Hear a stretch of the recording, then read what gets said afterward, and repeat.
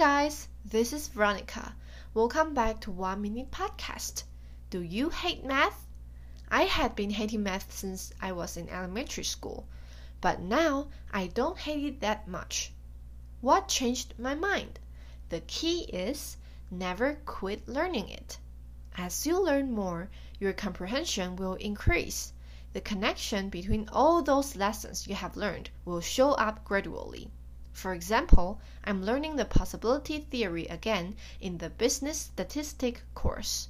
Math is just like a sandwich. The definitions and logic are the layers. You must solid the foundation and try to understand the game rules, or else it will crash. Math is still complicated to me, but if I faced it and spend time learning it, it is possible to succeed.